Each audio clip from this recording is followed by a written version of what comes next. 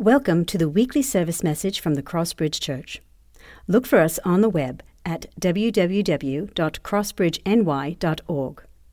Join us now as Pastor Nate Young delivers this week's message. Go ahead and open your Bibles up to 1 John chapter 2. Today we're going to be looking at verses 22 through 27. We're going to be looking at the 3 E's of abiding in Christ. The 3 E's of abiding in Christ. Now, if you remember from last week, the text discussed Antichrist and types of Antichrists. There is a singular Antichrist that will come at the end, but there are those who are in the spirit of Antichrist that have been in John's day and have continued to this day. One thing that I want to consider before we move into the text is this. I'm fascinated by nature, and I'm fascinated by animals' God-given ability to camouflage themselves. Oftentimes you could be in a place where there's nature, you could be out in the wild, you can even be in one of the many parks that surround us where we live, and there could be an animal hidden in the tree or hidden in the water that you don't even recognize that's there because God has given them the ability to camouflage themselves for protection. They blend into their surroundings. Even just a few weeks ago, we were at the Long Island Aquarium. And in the aquarium, they have different fluke and flounder, these fish that are flat that can essentially get under the sand, and you can't even see that they're there. They're camouflaged. But there's another type of camouflage that animals use. And the one that pops into my mind, and hopefully this resonates with you as well, are predators who use camouflage to sneak up on their prey.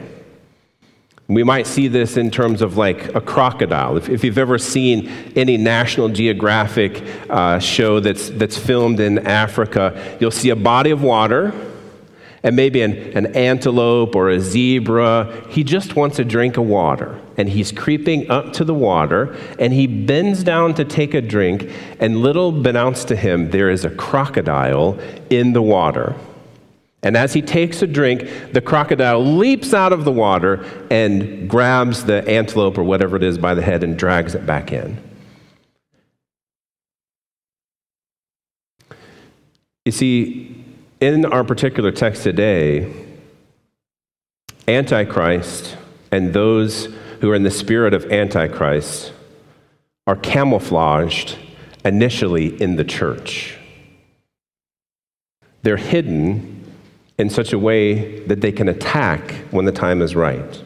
Here's the thesis for today. Here's what I think the main idea is happening in this text. Antichrist, those in the spirit of Antichrist, might seem hard to spot at first. But last week we learned that they're revealed by their behavior.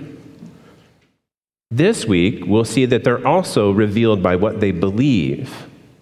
Therefore, Antichrist will not go forward with the church. And in fact, they will deny Christ. But as true Christians, we must exalt Christ, hold on to the power of eternal life, and expose false teachers. That's the 3 E's of abiding in Christ. Exalt him, live with the promise of eternal life, and expose false teachers. It's with this in mind I want to invite you to stand with me one last time for a reading from the Word of God. 1 John chapter 2, verses 22 to 27. It says this: "Who is the liar but he who denies that Jesus is the Christ? This is the Antichrist, he who denies the Father and the Son. No one who denies the Son has the Father. Whoever confesses the Son has the Father also. Let what you heard from the beginning abide in you. If what you heard from the beginning abides in you, then you too will abide in the Son and in the Father. And this is the promise that he made to us, eternal life. I write these things to you about those who are trying to deceive you. But the anointing that you receive from him abides in you, and you have no need that anyone should teach you. But as his anointing teaches you about everything, and is true, and is no lie, just as it has taught you, abide in him."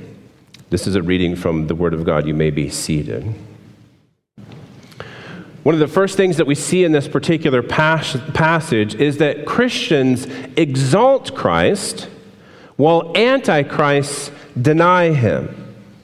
Christians exalt Christ while antichrists deny him. John continues his discussion about antichrists by starting out calling them what they are. They are liars and deniers, ultimately. And to deny is to say no to. What God has said is true, they say no to. They say is not true. In the Gospel of John, he uses this same word to describe the devil. In John chapter 8, verse 44, John says this in his Gospel. He says, "You are of your father the devil, and you will do, and your will is to do your father's desires. He was a murderer from the beginning and does not stand in the truth because there is no truth in him. When he lies, he speaks of his own character, for he is a liar and the father of lies." What John is reminding us here from his gospel is that those who deny Jesus Christ are liars, like their father, the devil, and do his works. But what this points to for us, what this reminds us, and what you potentially have already experienced to some degree, is that those antichrists, those who are of the spirit of the day, those who are willing to deny God and to deny Christ and to lie about what God has said, in a sense, are denying God himself. And in their denial of God, this will actually bring upon the church trouble and persecution. Because the truth claims that we make from the Bible about God and what he expects from his creation will put us, his church, in the path of persecution. Because the truth is, what we know from the Bible, in particular from Romans chapter 1, Romans chapter 1, verses 18 through 21 tells us that everyone actually knows there's a God. Romans chapter 1, verse 18 says, "For the wrath of God is revealed from heaven against all ungodliness and unrighteousness of men, who by their unrighteousness suppress the truth. For what can be known about God is plain to them, because God has shown it to them. For his invisible attributes, namely his eternal power and divine nature, have been clearly perceived ever since the creation of the world in the things that have been made. So they are without excuse. For although they knew God, they did not honor him as God or give thanks to him, but they became futile in their thinking, and their foolish hearts were darkened." So what is happening in the world around us currently is that in the created order, everyone knows there is a God. It is undeniable. But what has to happen is that those who are in the spirit of Antichrist must deny the truth to believe that God is either dead or that he doesn't exist. And let me say to you what happens when you do that. When you deny that God is either dead or doesn't exist, it causes another God to rise in the culture. Because we were made to worship. We will worship someone or something. And if God doesn't exist or if God is dead, another God must come into his place. And in today's day and age, this is the God of self. And this is why those in the world hate us. Because by confessing the true God, we're denying their God, which is themselves. But in order to worship the God of self, they must deny the true God and silence his followers. But brothers and sisters, we must not be silenced. We have the truth about God from the Word of God, and in love we must declare the truth. We must follow in the footsteps of John as he has the clearest exaltation of Christ in his writings. He sets an example for us of how we should speak of Christ into this dark and dying world. Remember, I've given you some of these passages before, but I want you to be emboldened by them again. In John chapter 1, verses 1 through 3, and verse 14 and 18, Jesus is both truly God and truly man as the creator and sustainer of the universe. And then in John chapter 2, verses 24 and 25, he knows all things. He even knows your heart. In John chapter 11, verses 41 through 44, he has the power over death as he raises Lazarus from the dead. Friends, when we're dealing with people who want to speak on the topic of God, one of the first questions that we should be posing to them is, what do you believe about Jesus Christ?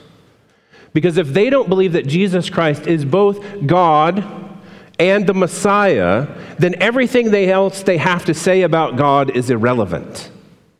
If you don't believe the truth about Jesus Christ and you want to speak on behalf of God, you've denied God himself in your denial of Jesus Christ.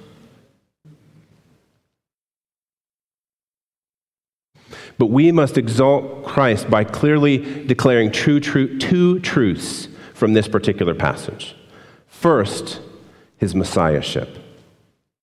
When John says Jesus is the Christ, John is affirming and recognizing that Jesus is the Messiah. He is the one who has descended from on high to come to earth, to live a perfect life, to die a perfect death, to save us from our sins. So sure of Christ coming in the flesh is John, that John says to deny him as Messiah is to be Antichrist. That's how sure John is. Be reminded again of how John speaks of the messiahship of Christ in his gospel. John chapter 1, verses 34 and 35, he says this. The next day, again, John the Baptist was standing with his 2 disciples, and he looked at Jesus as he walked by, and he said, "Behold the Lamb of God." The 2 disciples heard him say this, and they followed Jesus. If you jump down just a few verses in John chapter 1 to verses 40 and 41. One of the 2 who heard John speak and followed Jesus was Andrew, Simon Peter's brother. He first found his own brother Simon and said to him, "We have found the Messiah," which means Christ.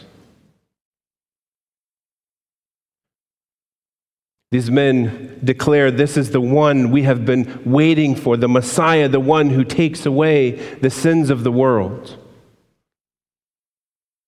That is the first and almost foremost quality of Jesus Christ that we must be quick to exalt is his messiahship. But right alongside and is equally as important to that is the fact that Jesus is God. That he is one with the Father and the Spirit. That Jesus, God the Father and the Holy Spirit live in perfect unity as the Trinity. They are co-equal and co-eternal. And whoever confesses this, which John has already used this word in chapter 1, verse 9 of this epistle, whoever confesses agrees with what God has said about himself. And there is something very important again in this particular text that John says. He says, everyone who denies Christ does not have the Father. Which again, let me just reiterate this to you. Anyone who denies Jesus Christ does not know God. They do not know the Father. As much as they claim to have some sort of godliness, they are actually denying the power therein when they deny Jesus Christ as both the Messiah and as God himself. But everyone who confesses that Jesus is Christ agrees with Paul in Romans chapter 10, verse 9. It says, because if you confess with your mouth that Jesus is Lord and believe in your heart that God raised him from the dead, you will be saved.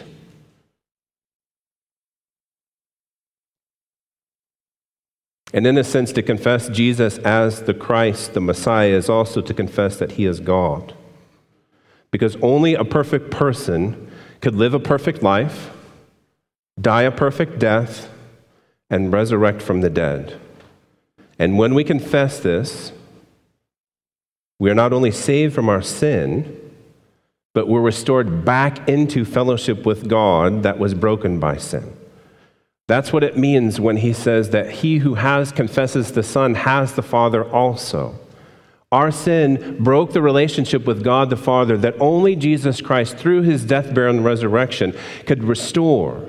And when we confess Jesus as both the Messiah and God and Lord of our lives, in that whole process, the relationship between us and God the Father is restored. You see, the Messiah, Jesus, both saves and restores. And we must exalt Christ by speaking of both his Messiahship and his Godness. Now, what is the application of this? What do I do with these particular truths? Brothers and sisters, we must know and believe the truth. Abiding in Christ means that we exalt him by knowing and believing the truth about Jesus Christ. And as we know the truth, we speak the truth that Christ might be exalted all around us. This is one of the greatest truths of all scriptures, is that if God has saved you, he has also commissioned you to deliver the message of the gospel to those who he has put you in community with.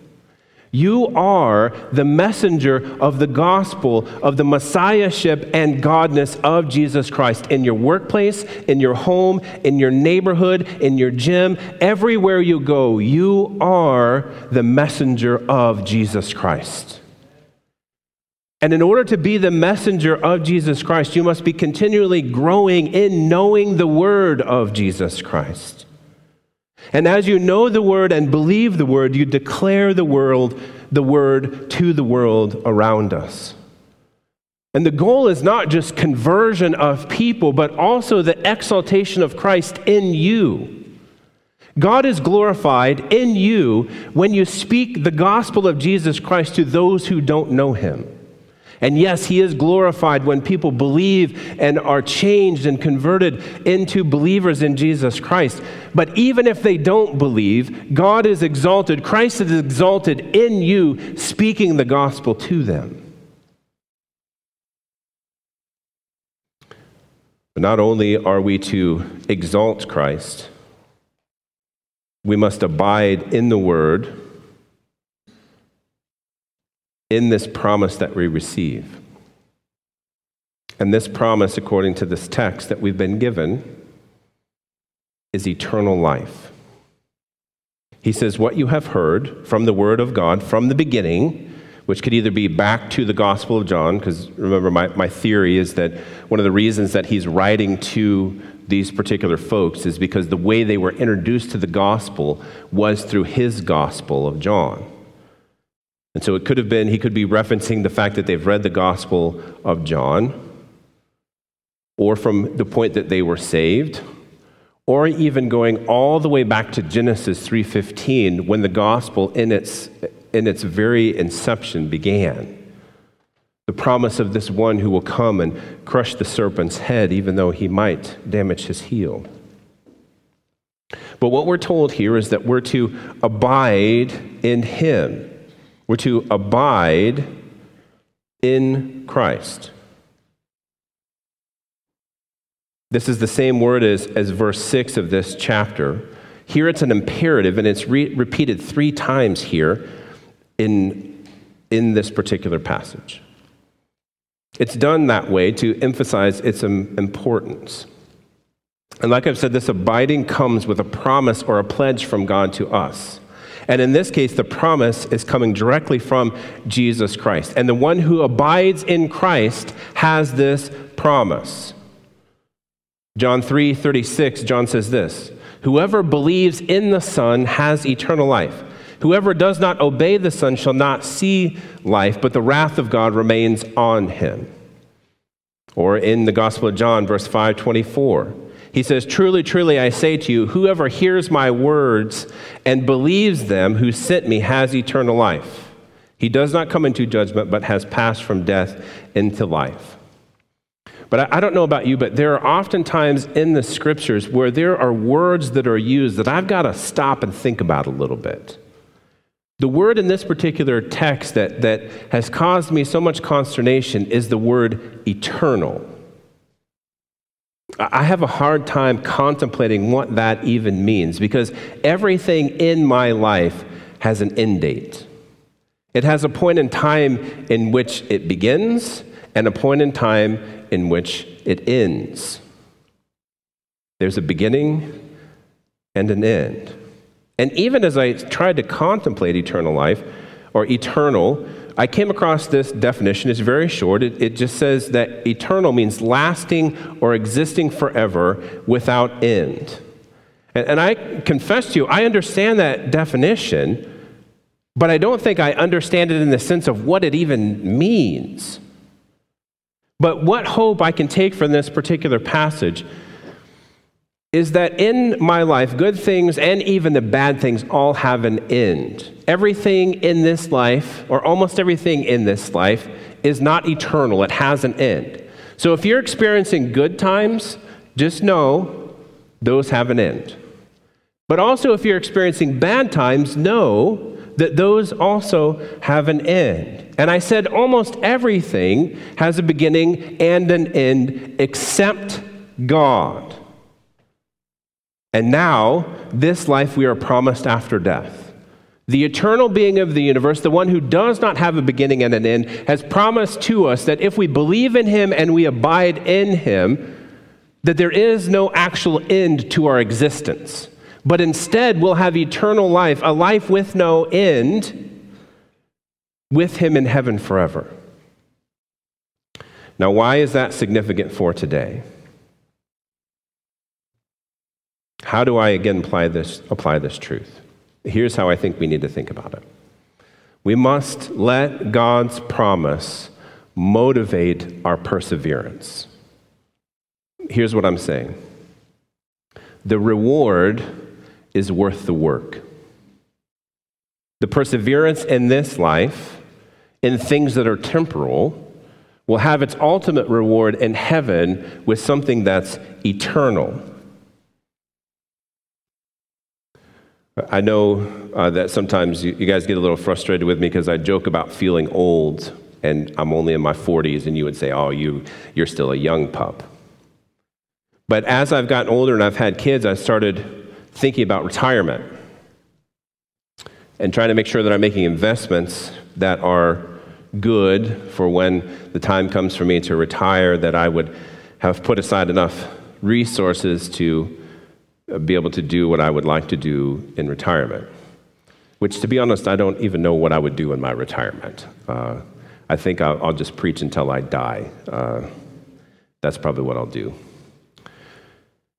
But let me just say, whatever amount of resources I could amass to help in my retirement pale in comparison to the retirement plan that God is offering us here. You understand, he is offering to you a short amount of time in which you live for him in exchange for eternity in glorious heaven with no sin and peace and no pain and no suffering. This is the worst. God is the worst investor in the history of the world. If there's anything that he's bad at, it's investing, apparently. But I'm thankful that this is part of his sovereign plan. That he would exchange the blood of his son for a short life that's lived to his glory, that gives us the ultimate reward that anyone could ever imagine: eternal life. I was trying to think through even how to continue to unpack this. If I said to you tomorrow, or I said to you right now, tomorrow I have 3 pencils that need to be sharpened.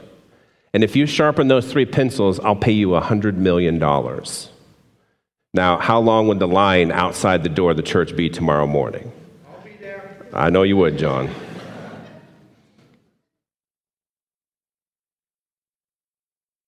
But listen,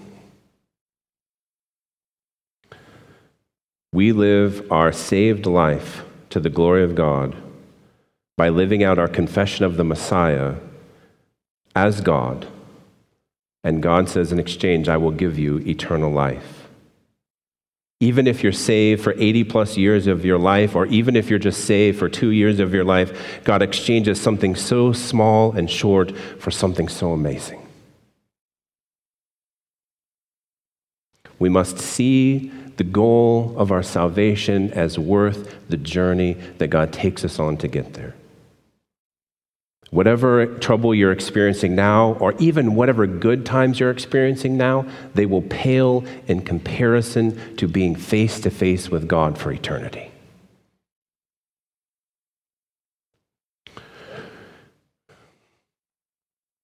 Not only should we exalt Christ, not only should we live with eternity in mind, we should also, in the empowerment of the Holy Spirit, expose false teachers. John tells us in verse 26, he says, I am writing these things to you about those who are trying to deceive you. Now, if you remember this particular context, he said there were antichrists among them that had gone out because they weren't actually believers in Jesus Christ. And even though they have left the church, they are still now trying to actively deceive those who are still persevering in the truth of Jesus Christ. What's intrinsic to this particular passage is that their attempts to deceive them are unsuccessful. That these who are functioning in the spirit of Antichrist are unsuccessfully trying to deceive those in the church. Friends, let this be a warning to you that right now in your life, there is in all likelihood someone who is trying to deceive you. And if you see what's being propagated as a lie in this particular passage, the ultimate end of the lie is that Jesus Christ is not God, he is not Messiah. And so the false teachers are attempting to deceive them with wise words, just like the devil in the garden. Did God really say? With the goal of leading you away to ultimately denying the goodness of God, the Messiahship of Christ, and the Godhead of Jesus Christ. Someone or something right now in your life is attempting to deceive you away from the truth of Jesus Christ. But praise God, the encouragement from this passage is that even though these brothers and sisters were being or attempted to be deceived by these antichrists, they weren't successful. So that means, brothers and sisters, we too can be successful to see deception, to see lies, and to get them out of our lives.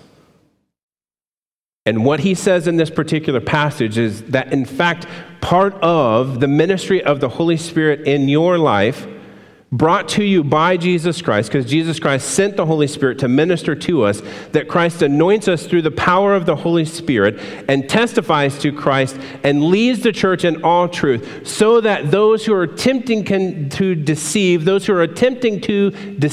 can be revealed. John 14:26 reminds us of the ministry of the Holy Spirit. He says, but this is Jesus talking, but the Holy Spirit, the helper from whom the Father will send in my name, will teach you all things and bring to your remembrance all that I have said to you. Here's the point. You can know the will of God by the power of God through the Word of God. If you look at most false religions, one thing that's common against the majority of them is that they have one person who knows the truth and tells everyone else what to do. But in true biblical Christianity, God says he empowers you and commissions you through his Holy Spirit to be able to know the Word and know the truth for yourself. So that when liars and deceivers come, you can see them for what they are. You, through the power of the Holy Spirit, have direct access to God and can hear teaching and know if it's a lie. If someone is trying to deceive you, you can go to the Word of God and prove what is right and true. Let me be clear, what this passage is not saying is that you don't ever need to be taught by anyone. The scriptures tell us that God gives offices, he gives people to the church as gifts to help us grow in our walk with Christ. That this time together, this teaching that we have is important for you to be able to dig deeper into the Word and be strengthened to see false teachers for what they are and reject them and point out the truth. But what he is reminding us here is that God, in his gracious nature, has caused his Spirit to dwell in the hearts of believers so as to empower them to know and live for his glory. He says to them, just as it has taught you, abide in him. And here's my plea to you. And here's the plea of the text. Don't give in to false teaching. Be very careful to what you're listening to in the world. Be very careful for those who present themselves as experts in the Word. And whatever you listen to, even me today, make sure that you go home, you open your Bible, you read the truth for yourself, and you understand what the Word of God is saying. Make sure that you know the truth so that you don't give in to false teaching. And yet at the same time, I think one of the applications of this particular passage is to live out this empowerment, this anointing that we've been given by the Holy Spirit with other believers. Because what we know to be true is that we're all susceptible to lies. Have you ever believed a lie and started to act upon it? Have you ever thought something was true and you started to move in that particular direction only to be stopped by someone who loves you? This is what should be continually happening in the church. Even though we have the power of the Holy Spirit to discern truth from a lie, we need each other to help us live out our anointing. We need each other to know each other well enough so that if we start to believe a lie, we can expose the truth not just to the outside world, but to each other as well. And in this day and age, when it's so hard to tell who's telling the truth and who's telling a lie, we need each other to help each other discern the truth and walk in it.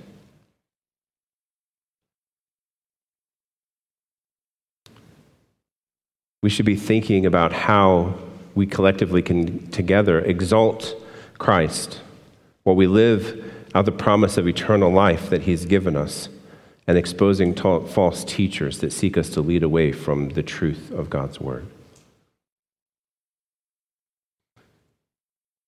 I've often wondered, when we're in heaven and God rolls back the timeline, if there's a measuring stick, some sort of measuring mechanism of when would be the hardest time in history to be a Christian. And I know that there were brothers and sisters, forefathers of the faith who were burned at the stake for what they believe. And yet I wonder if this time in history is one of the most difficult times to be a believer. Because even those who claim to know the truth speak lies. Even those who claim to be followers of God don't teach the Word of God. They teach man-centered ideas. I wonder when we get to heaven and people ask, what time frame did you live in? If those who were burned at the stake would say, I'm glad I didn't live in that time. Because, brothers and sisters, this is a difficult time in which to live for the glory of God. No one can live for the glory of God without the power of the Holy Spirit, but we must see the imminent danger we are in. It is now celebrated in our culture to live your truth, which includes any number and manner of foolish ways in which people are mutilating their body or giving themselves to other types of gods. That in our culture is now not just acceptable, it's celebrated. And you and I, even though in love we're declaring the truth, we're the ones who are accused of hate. The world that we live in is upside down. And the spirit of Antichrist is all around us, and we've got to see it. You've got to see the imminent danger you are in at any moment. There is any number of false teachers that are waiting to deceive you. You must know the truth. You must speak the truth. We must do it graciously in the love of Christ. Friend, if you're here today and you don't know Jesus Christ as your Savior, you've been duped. You've been lied to by the world about what will make you happy and what happens after this life. Let me encourage you to not reject the truth of the Word, to not reject the truth of Jesus Christ as both God and Messiah, the only way that you can be forgiven of your sins and live eternally with God. In a moment, we're going to pray and ask the Lord to help us, and then we're going to observe the Lord's Supper together. But brothers and sisters, we need to pray for each other that we would have strength to endure in these difficult days. But friend, if you don't know Jesus Christ as your Savior, this is your opportunity to confess with your mouth and believe in your heart that Jesus is both the Messiah and God, and that he is the only one who can save you from your sins and give you this eternal life that John talks about here.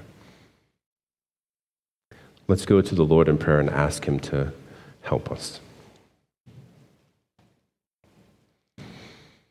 Lord, I know for me, oftentimes I walk around as if we're not in the middle of an entrenched battle. But this text reminds us that the devil and the world are actively attempting to deceive us, to lead us astray from the teaching of your word, to even convince us that we should deny that Jesus is both Messiah and God. Lord, these are so foundational to our faith. And yet the devil and his lies can be so deceptive that they would encourage us to believe that God himself, that you are a liar or you don't exist. Lord, help us to stand for the truth. Help us to stand and declare the truth to this lost and dying world. Help us to believe the truth and see that this journey, this walk that you have us on will ultimately be totally worth it when we see you face to face. Lord, if there is anyone who is here today that is entertaining a lie, is in the process of being deceived by false teachers, that you would open their eyes to the truth of your word, that they might see clearly. If there is anyone who is here today that doesn't know you as their Savior, as their Messiah and God, would you call them to yourself today?